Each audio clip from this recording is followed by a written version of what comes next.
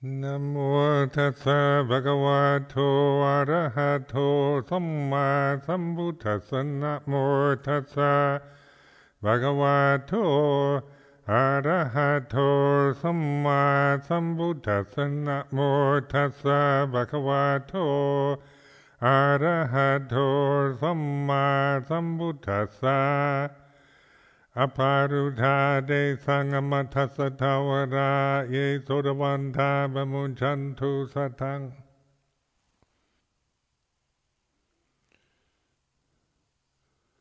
So when I chant this Aparuddhade sangamatassa tawara, I always like to start with this announcement: the gate to the deathless is open.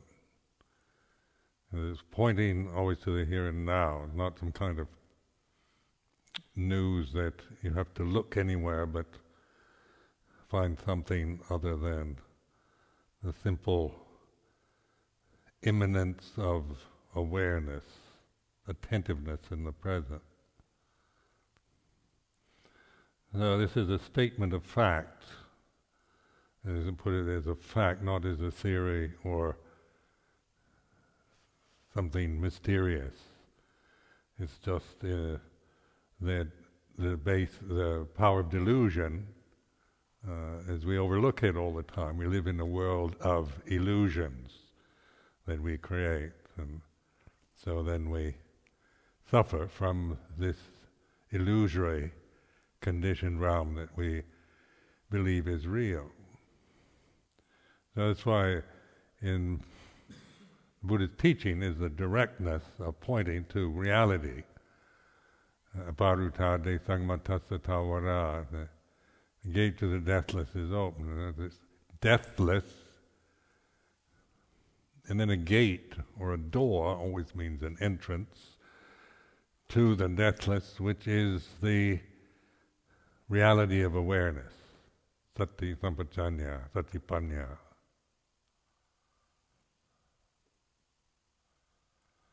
And then once you that begins to sink in, as you begin to have insight.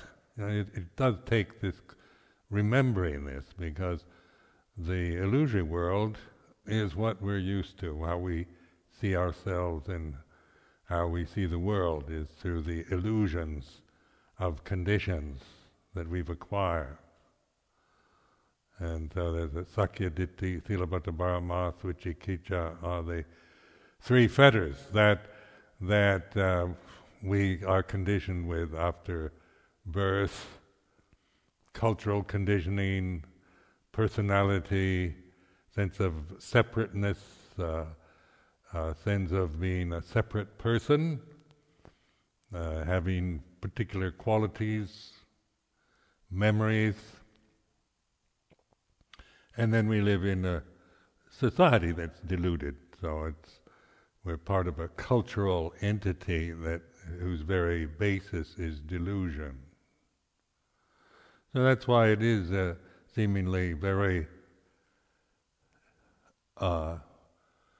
it seems difficult, because what everybody affirms is the real world is not the real world. So this statement of the gate to the deathless is open, ye sodavanta bamunchantu satang, those that can understand this, can hear this, that is, then it says, release your faith. Ye sodavanta bamunchantu satang. So there's this faith not in some metaphysical concept of a deathless realm as something we've got to find, but it's the sada, or faith in this sense, isn't belief, but it's recognition. So the deathless is the reality, is real. Death is an illusion. The illusion that I'm going to die, that's an illusion that I create, because the body itself is, if this is what I am, then the body will die. And so then naturally the logic from that is that I will die. But if I break through that illusion of a separate self and identity with the body, then the reality is the deathless. Amaravati, I particularly chose this name, the deathless realm, to keep reminding us of this. We can see Amaravati as a perception of a particular monastery in Hertfordshire, or that brings up memories of pleasure, pain, and so forth. But that is just the function of memory. The actual name, its significance is Amaravati, deathless realm.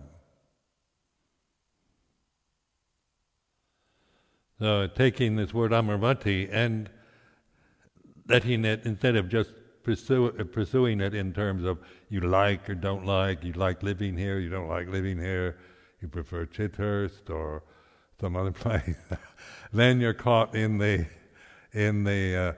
illusory world. But if you take just use the word Amaravati as a reflection, the gate to the deathless is open.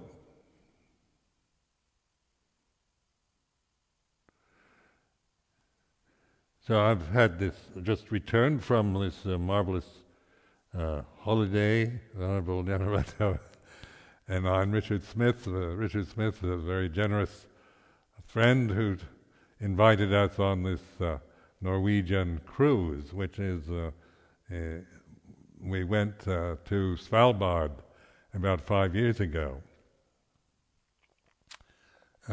which is the island north of Norway, up near the North Pole.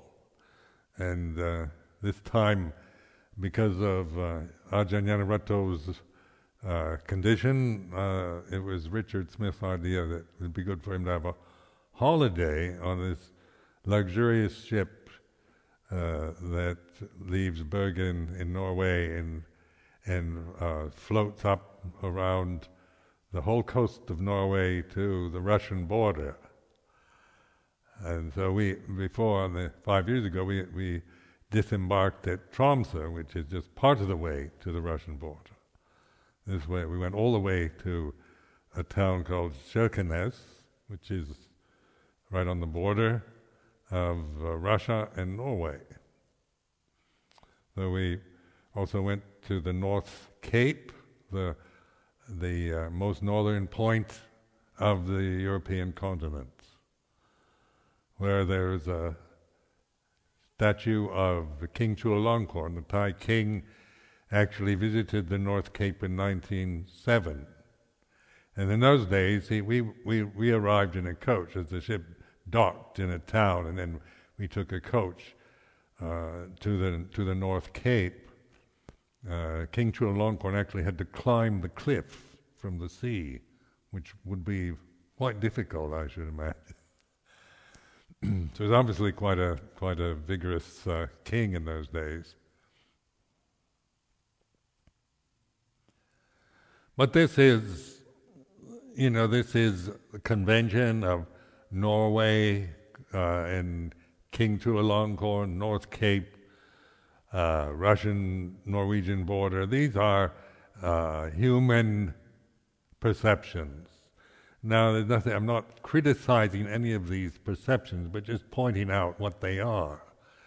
That they are created by human beings. Going up the Norwegian coast, there was nothing there that shouted out Norway to me. It was just, we call it that, the Norwegian coast. We call it the North Cape and the Russian border. And so, just to emphasize, even though this is an obvious truth, sometimes we aren't really aware of how we call things, what we name things, the conventions we use. Some good, some aren't so good, but they are conventions, and they're not the real world or ultimate reality. So this is where, even on a journey, a pleasant journey up the Norwegian coast, is still the presence, pure presence of Amaravati. of the gate to the deathless. As the background, as the reality, and then the changing conditions that one has experienced through the senses. So the Norwegian coast is a delight to the sight. It's very beautiful, scenic, incredibly beautiful sight to see, to witness, just with the vision. And we, there was didn't get dark till 10 o'clock at night or so, and they had these observation rooms, panorama lounge at the top of the ship where you could sit and just watch. And it's very comfortable, warm environment in the cold northern regions, still wintertime, north of the Arctic Circle, and watch the world go by, sitting even on a rough sea in an icy cold wind, and be warm, comfortable, and enjoying the scenery. So it's like being a Devada. Actually, you're kind of floating in this beautiful ship, nice and warm, well-fed, comfortable conditions, watching the violence of nature, or the coldness, or the sea and the mountains, the snow.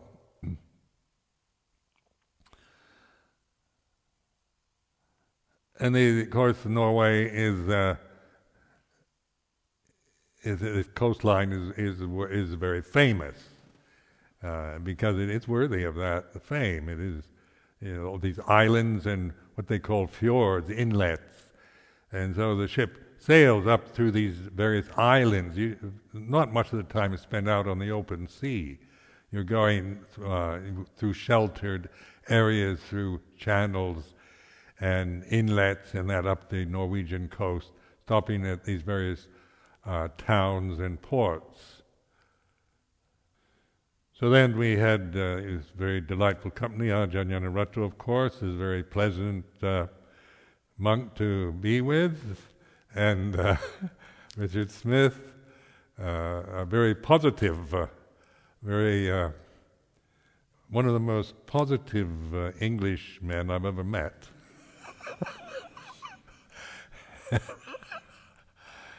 Incredibly cheerful, unrelentingly cheerful. And so this makes for a good time, really. We had a very good time.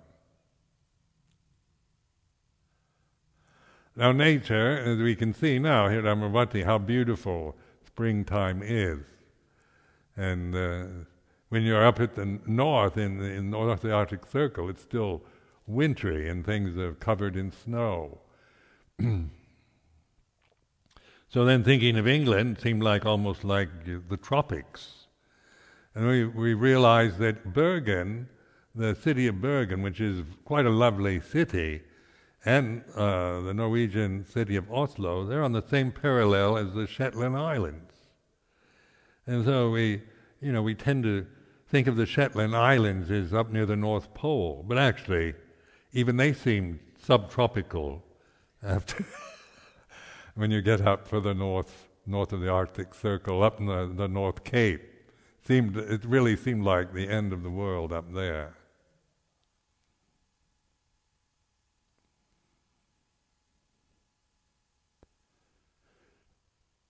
Now these are sense pleasures. It's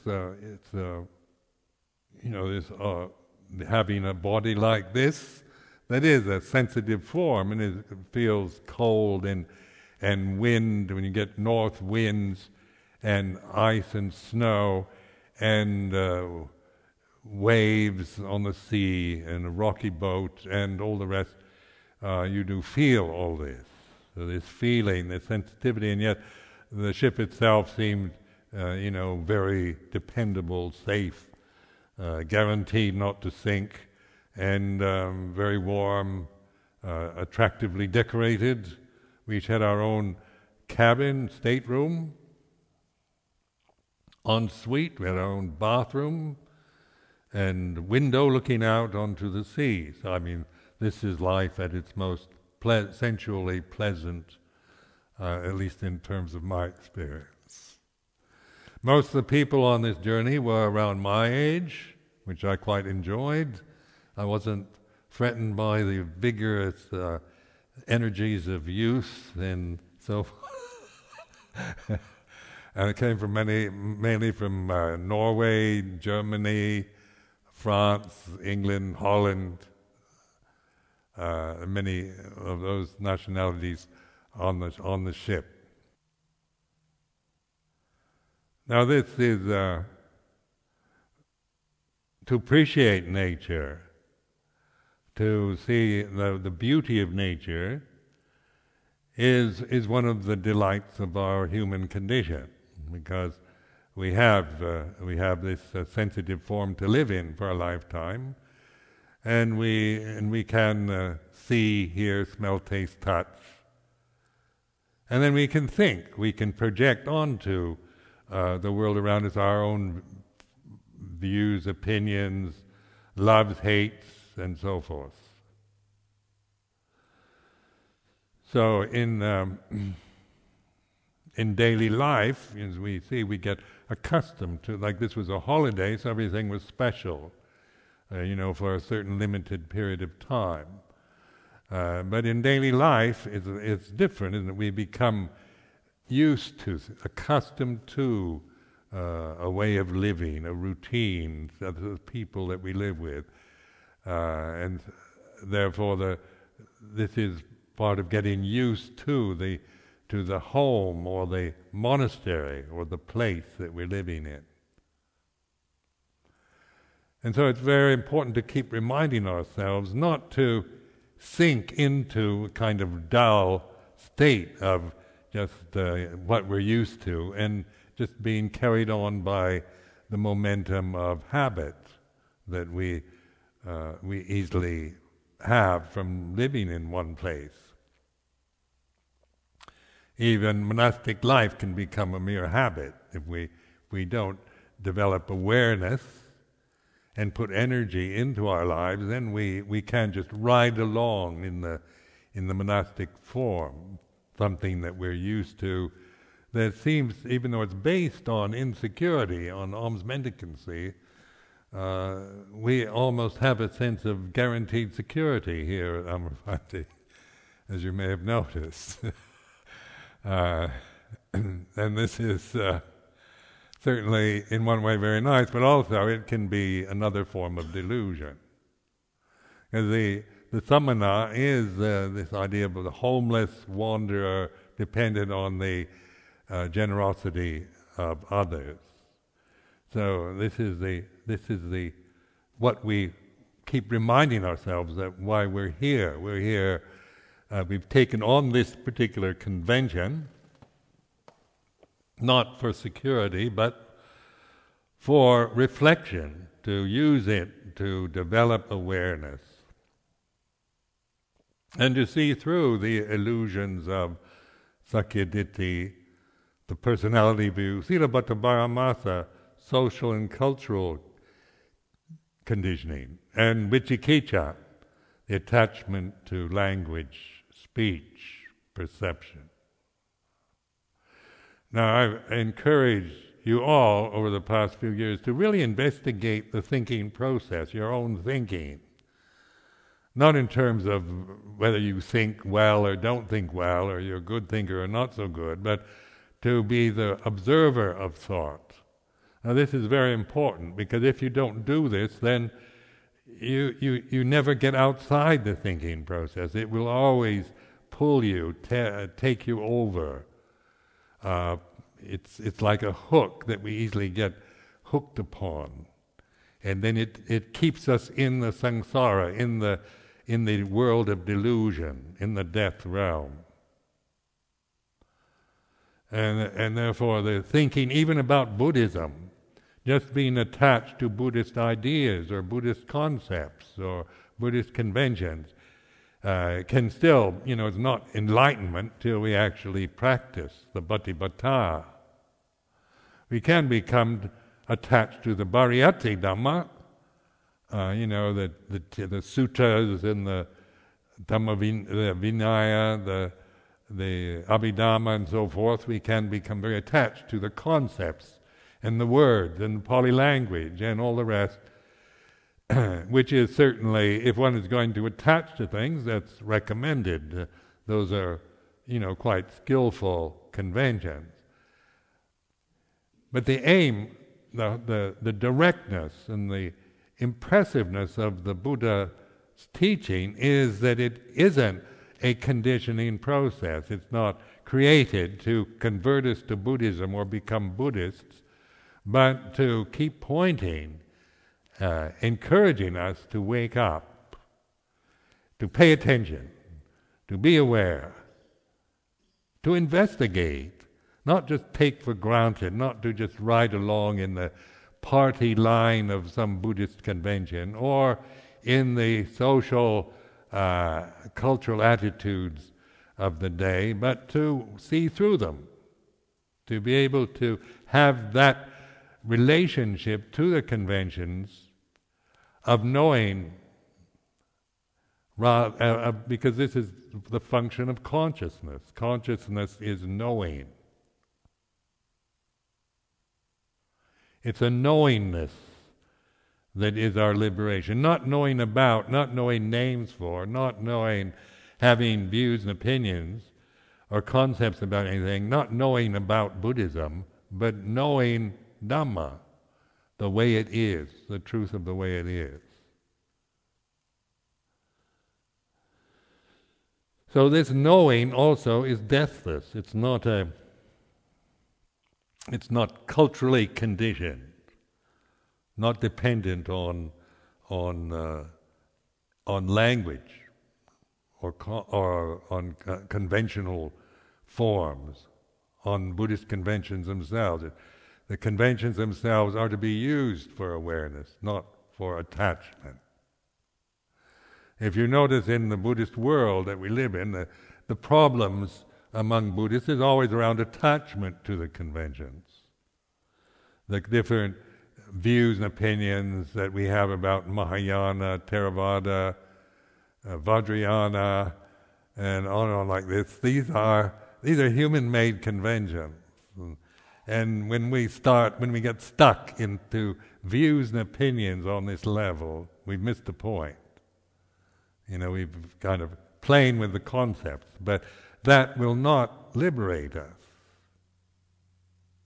There's no liberation in being attached to Theravada or Mahayana, Vajrayana, or anything at all, any condition at all.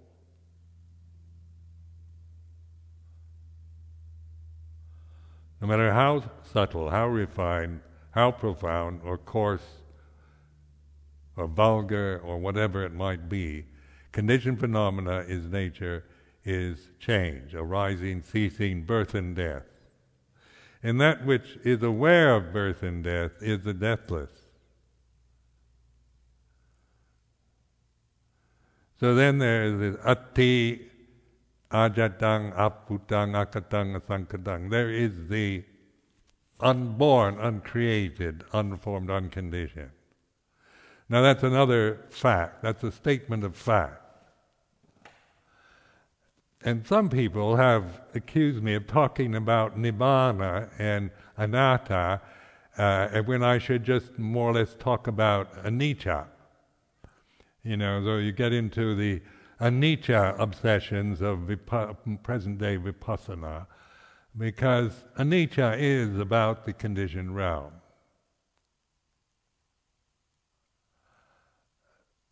So anicca, dukkha, anatta are the characteristics of conditioned phenomena. And then there is the unborn, uncreated, unformed, unconditioned. What is that? Aparutadi sangamatasa tawara, the gate to the deathless is open. And this statement, this atti, is a Pali word, but there is the unborn, ajatang. Therefore there is escape, there is a way out, there is a way to free ourselves from the born, the created, the formed, the conditioned. So that is the escape then is awakened attention. Sati sampajanya, satipanya. Now in my own practice, I use this sound of silence. This I know works because I've been using it for many, many years now. In fact, this really occurred to me very strongly in Hampstead, before Chithurst, when I had this vision of being in northern Norway or in Lapland or up near the North Pole, in a kind of nimitta vision, in a meditation, where I was out in the snow, alone in a dusky world, a twilight realm with neither day nor night, with wolves howling and wind blowing, stark naked, in the cold, alone with wild animals, everything frightening, scary, all about death and pain and misery, isn't it? That is generally how one would interpret such a vision. And yet the vision was peaceful. So when I related this 5-6 years ago at a retreat at Spirit Rock in San Francisco, and Richard Smith was on that retreat, I had no intention of asking for a trip to the North Pole. In fact, I never thought that I would ever have the opportunity. But after that retreat at Spirit Rock, Richard came up to me and said he would take me to the North Pole. So that's how the first voyage to Svalbard occurred. Well, just it wasn't necessary. I didn't need to go to the North Pole or Svalbard to hear the sound of silence. But it was a nimitta, or a kind of visionary sign, for 30 years ago, in which the sound of silence, even though I'd heard it and used it furtively before, after that I began to use it all the time. And this is just noticing, like the background or consciousness. It could be used as consciousness,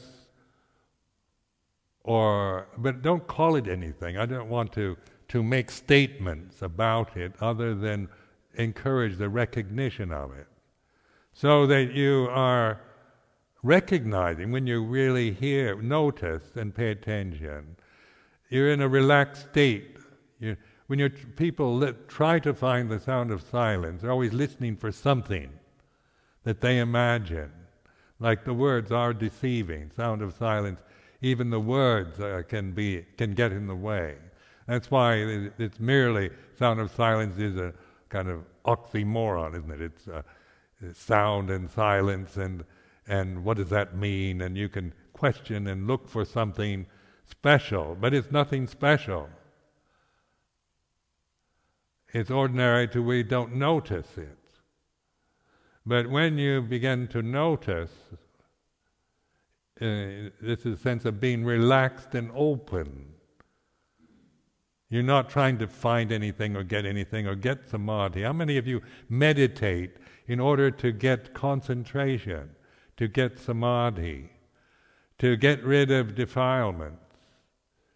And you can see this is all based on Sakyaditthi. I am somebody who needs to get something I don't have, like samadhi. Certain times mana samadhi, or whatever terms they have for different levels of samadhi. Samadhi is emphasized as a desirable thing to attain. Getting rid of kilesas and defilements and asavas. This is how we tend to we grasp these ideas with a Sakyaditthi mindset. I've got to get rid of my kilesas, and I've got to purify my mind and get my samadhi. Now this notice that this is what you hear, how people talk. But recognize that that can still be all the Sakkayaditthi, Silabhadra Paramasa, which leads to Vicikiccha. After years of struggling with samadhi and jhanas and attainments and stages and trying to get rid of kilesas and defilements and asavas, doubt. It can be terribly disappointing because, if you spend all these years trying to get rid of something and trying to gain something, and by getting rid of something, you're going to be disappointed in the holy life. Because that's not what it's about. It's not about attaining or achieving. It's about waking up and recognizing. So waking up doesn't seem that difficult. At a Sakkayaditthi level, I'm awake right now, so what? Don't see anything special. But awaken isn't, I can still be lost in all kinds of Sakkayaditthi, Silabhadra Paramasa. Carrying the world on my back, the problems of personality and views and opinions and conventions and cultural attitudes and ideals and all the rest. Carrying that around, that can be how I see the world through my conditioning. So awakened awareness is not about conditioning, but it's it's the unconditioned, the unborn. Asangadang, there is atti asangadang, there is the unconditioned.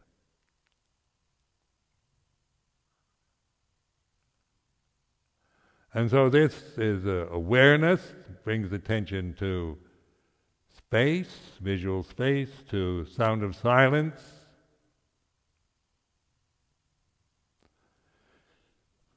And just that simple recognition, this is it. This is the unborn, uncreated, unformed, unconditioned. Now then your thinking mind will start doubting it. So you think, how do I know it's really the unconditioned? Can I believe Ajahn Sumedho? He might be, a nutcase. Or, maybe he's a unique creature. Maybe you might look at me as some kind of special, highly attained meditation master. Or, I don't know how you want to look at me, but however you see me, whatever projections you have about me, that's something you create. That's your creation.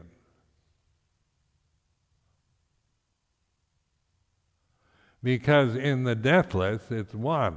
That's no Ajahn Sumedho is merely conventional form. Because in the deathless, it doesn't belong to anybody. It has no name. Isn't even Buddhist. Not about Theravada or Mahayana or anything like that. It's reality. It's Dhamma. So in this word, Pali word Dhamma, which I quite like, is the reality. This is the real. And the real includes the conditions. We're seeing the conditions in terms of Dhamma rather than in terms of cultural conditioning, prejudices, biases, views and opinions. So then the conditioned realm is seen in terms of anicca, dukkha, anatta. Those are expedient concepts in order to start observing, to be the knower, to be the Buddho, seeing the Dhamma.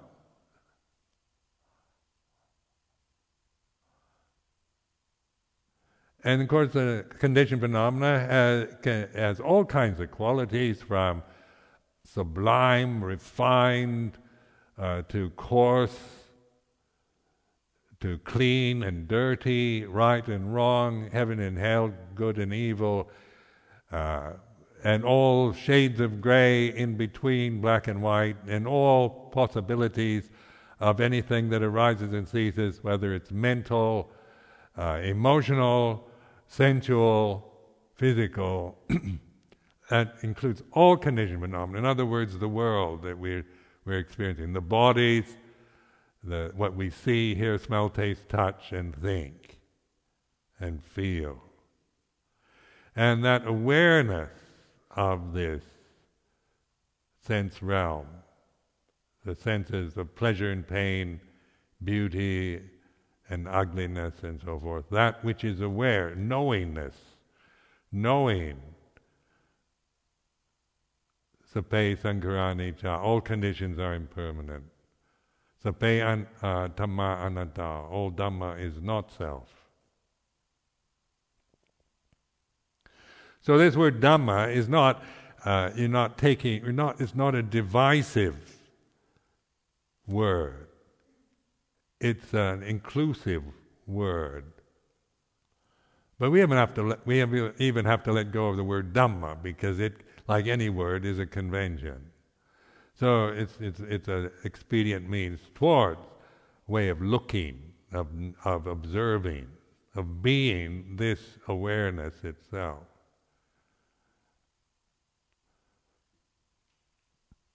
Now if you keep going at this is why in our lives we all have to experience our vipaka kamma.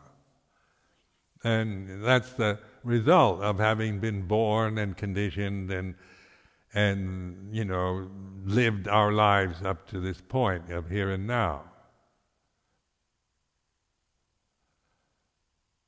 So when the conditions arise, then this is the result. So this is itabhajyata, as Buddhadasa used to use this word, itabhajyata, which is when there's a way of looking and examining.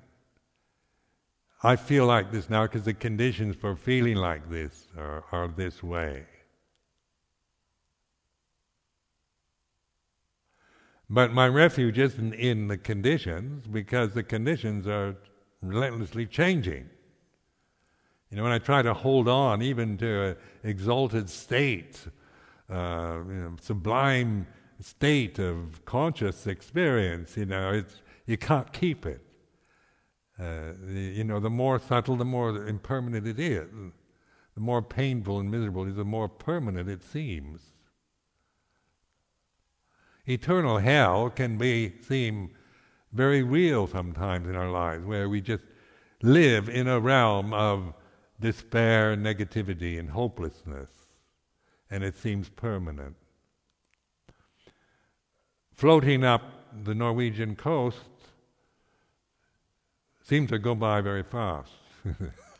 Being in heaven is just like a flash. Now it's only a memory, isn't it? Just a memory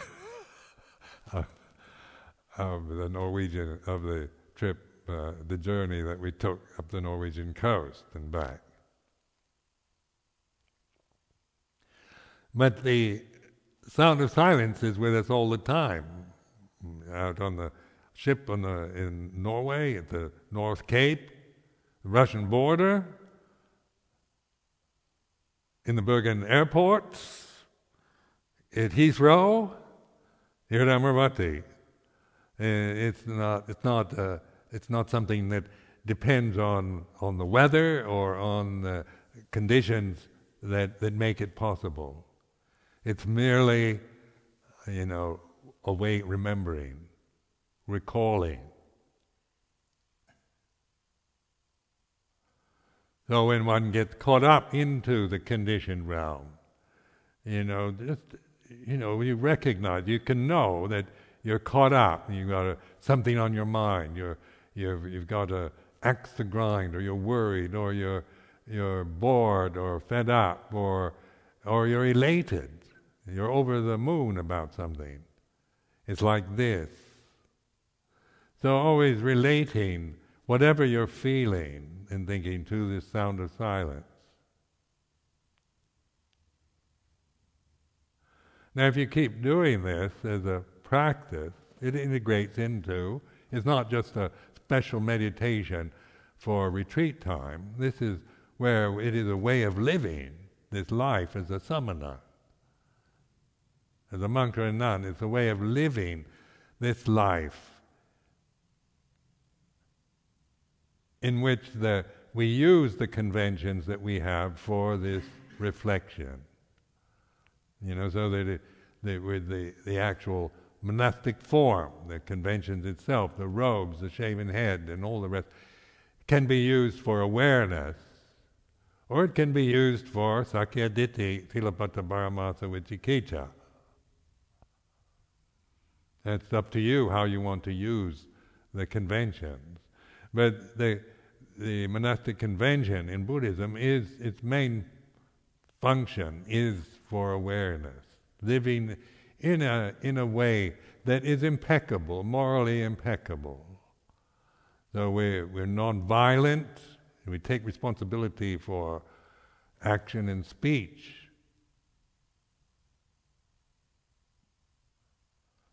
And we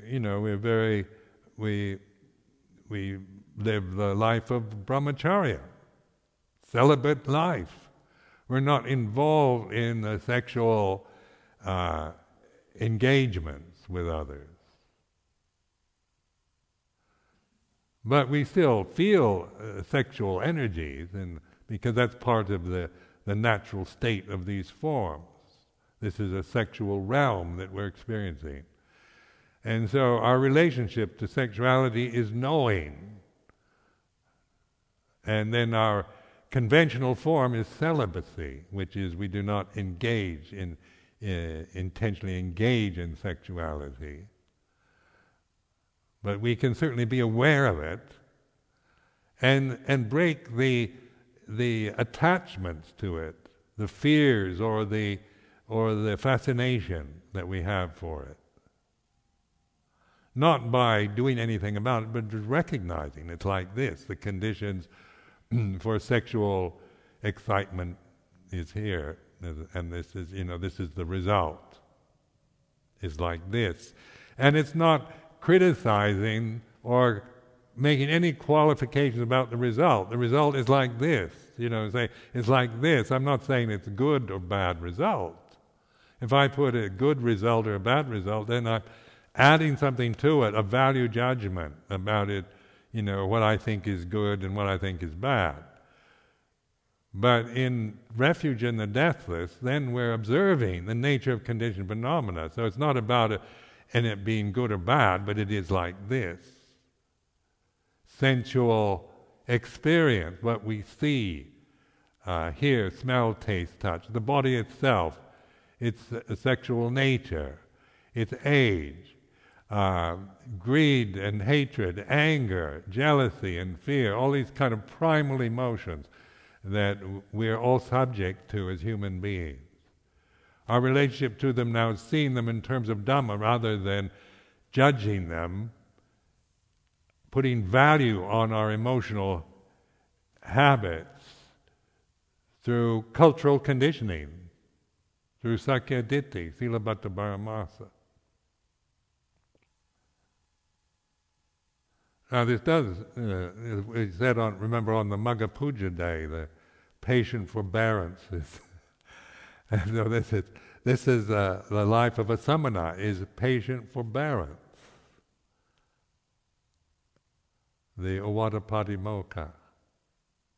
Because we're here to be patient with the conditions, not as some kind of personal quality of I must be patient, but it's learning to accept the conditions as for what they are at the present moment. Where if we don't have patient forbearance, then if we don't like the conditions, we tend to resist or suppress or distract ourselves from them. Or if we like the conditions, then we want to hold on and keep them. So, we want the happiness, the peace, the tranquility, the samadhi, the bliss. We want harmony and peacefulness and bliss, happiness, love, and we don't want disharmony and irritation and frustration and all the rest, the negative side. But to be patient with both the pleasant and the painful. means not in just gritting your teeth, and grit and bear it attitude. It's a welcoming attitude of opening to pleasure and pain. It's like this. So the pleasure that I remember having on this journey in Norway didn't lead to misery, because the pleasure was momentary and was not grasped at, is appreciated. It brought joy into life, but not grasped. It's not demanding that I need to go on a permanent cruise up and down the Norwegian coast for the rest of my life.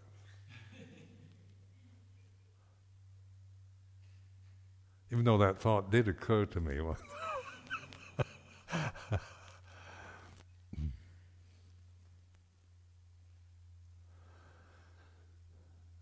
So you see, the critical function is acquired. In the conditioned realm, this is a realm based on good and bad, day and night, black and white, good and evil. I mean, it's the conditioned realm is like this, and we like and we dislike it.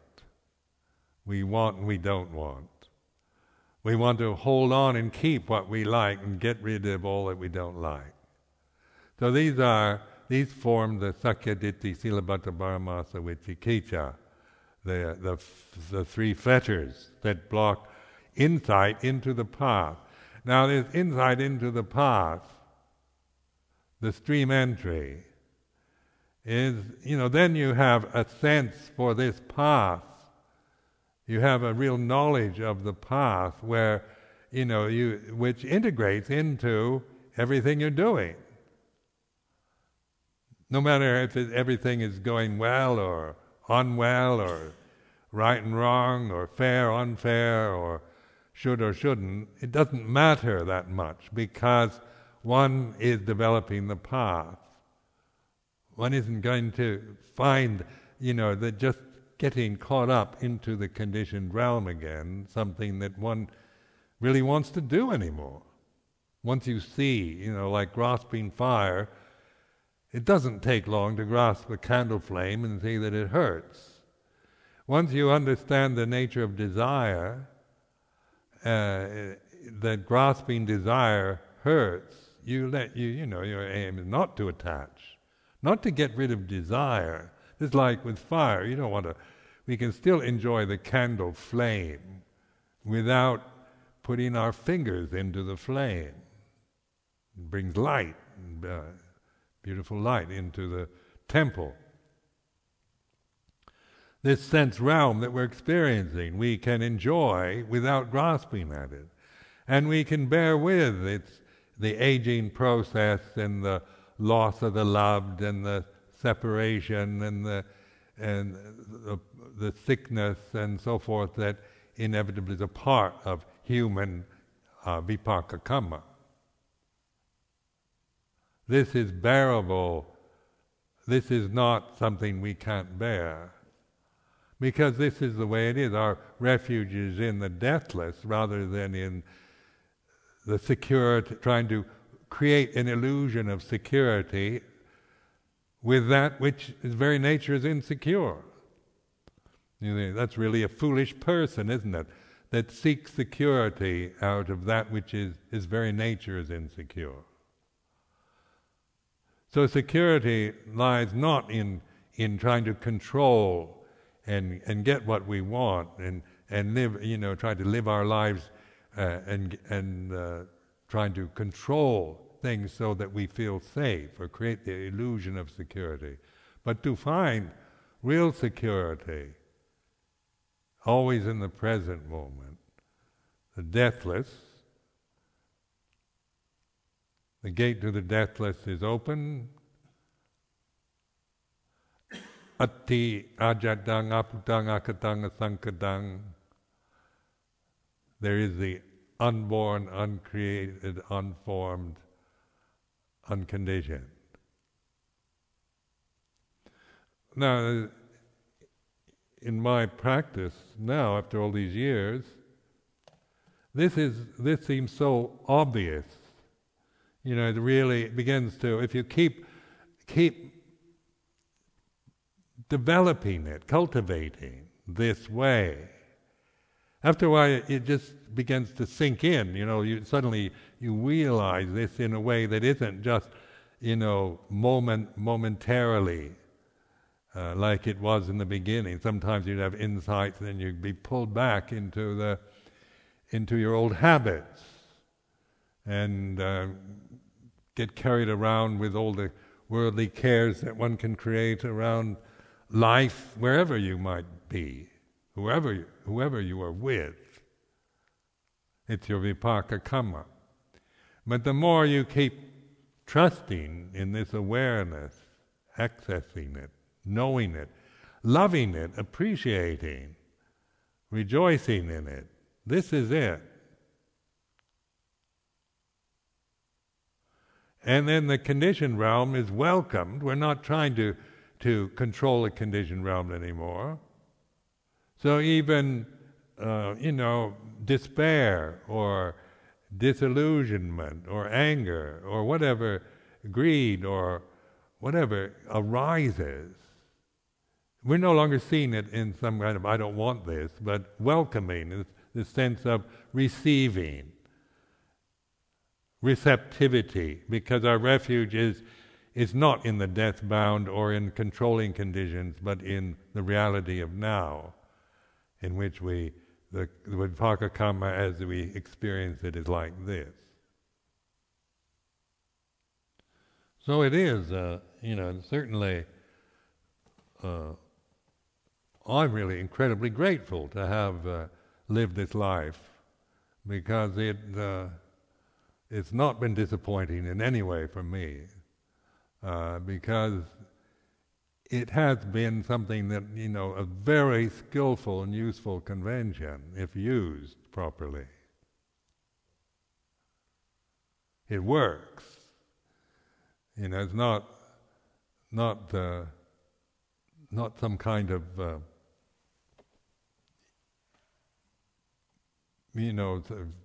possibility that in the next rebirth I'll be born in a better state where I can have a better chance at enlightenment.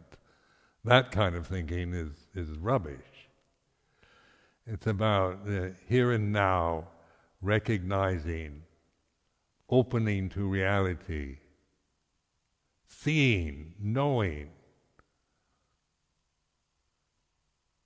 From this deathless reality, rather than knowing all about conditioned phenomena. How many modern education is all about collecting data and information out of books and ideas and concepts and experts and authorities, from modern science, from philosophy, from all the kind of great conditions that human beings have created over the centuries, not to dismiss them as a waste of time, but none of them are liberating if we're just merely thinking and attached to certain thoughts, certain positions, views, and opinions.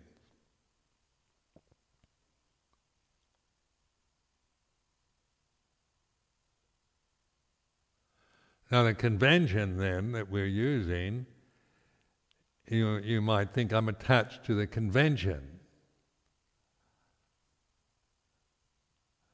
But the convention is an expedient means. That's the reason why, is that it's for awareness. It's a chosen convention. I wasn't forced on me.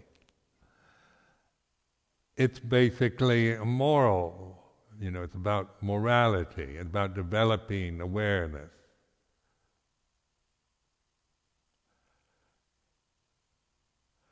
So in the conventional sense, then it's to be recognized. It is limited to that. It's not in itself, we can love it sometimes and hate it sometimes and resent it or or become very attached to it.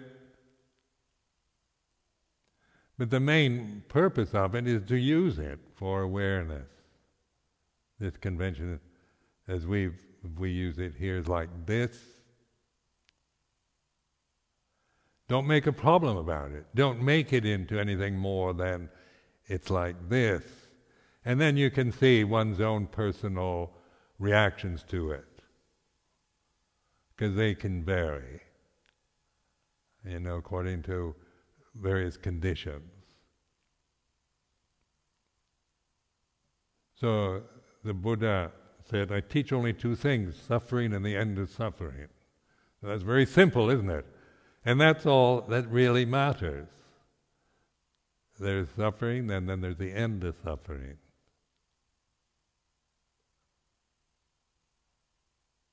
And so the end of suffering is always here and now, and knowing attachment and non-attachment. Knowing that attachment to suffering is like this and non-attachment is like this. It's discerning. If I want to suffer, then I attach to the conventions, to the views that I might have, or particular emotional habits. I might attach to them.